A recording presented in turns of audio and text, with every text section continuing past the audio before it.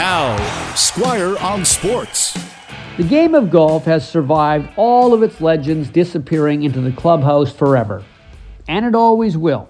But they do love to push the inevitability of it as far down the road as possible. Tiger Woods is now one of those aging superstars. He is 46, which in itself is kind of hard to believe. You always think of Tiger as the young man.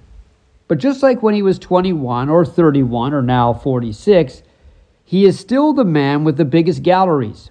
When he plays in a tournament, the fans following the other golfers are only doing so because there was no more room to watch Tiger up close. Yesterday, Tiger Woods drew a huge audience at Augusta while practicing.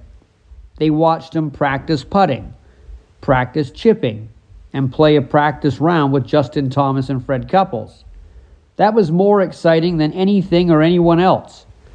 You see, when Tiger shows up, his shadow is so long, all the other stars of golf are lost in his shade.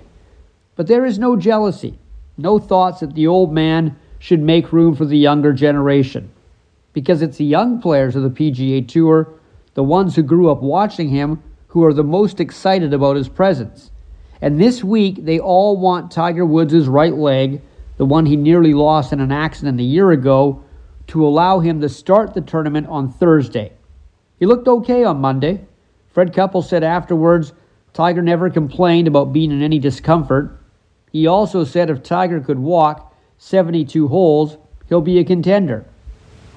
Now, of all the magic that Tiger Woods has conjured up on a golf course, coming back from that accident and winning this week at the Masters would be the greatest trick of all. But just being able to play would be enough for the game itself. Squire on Sports on 980 CKNW.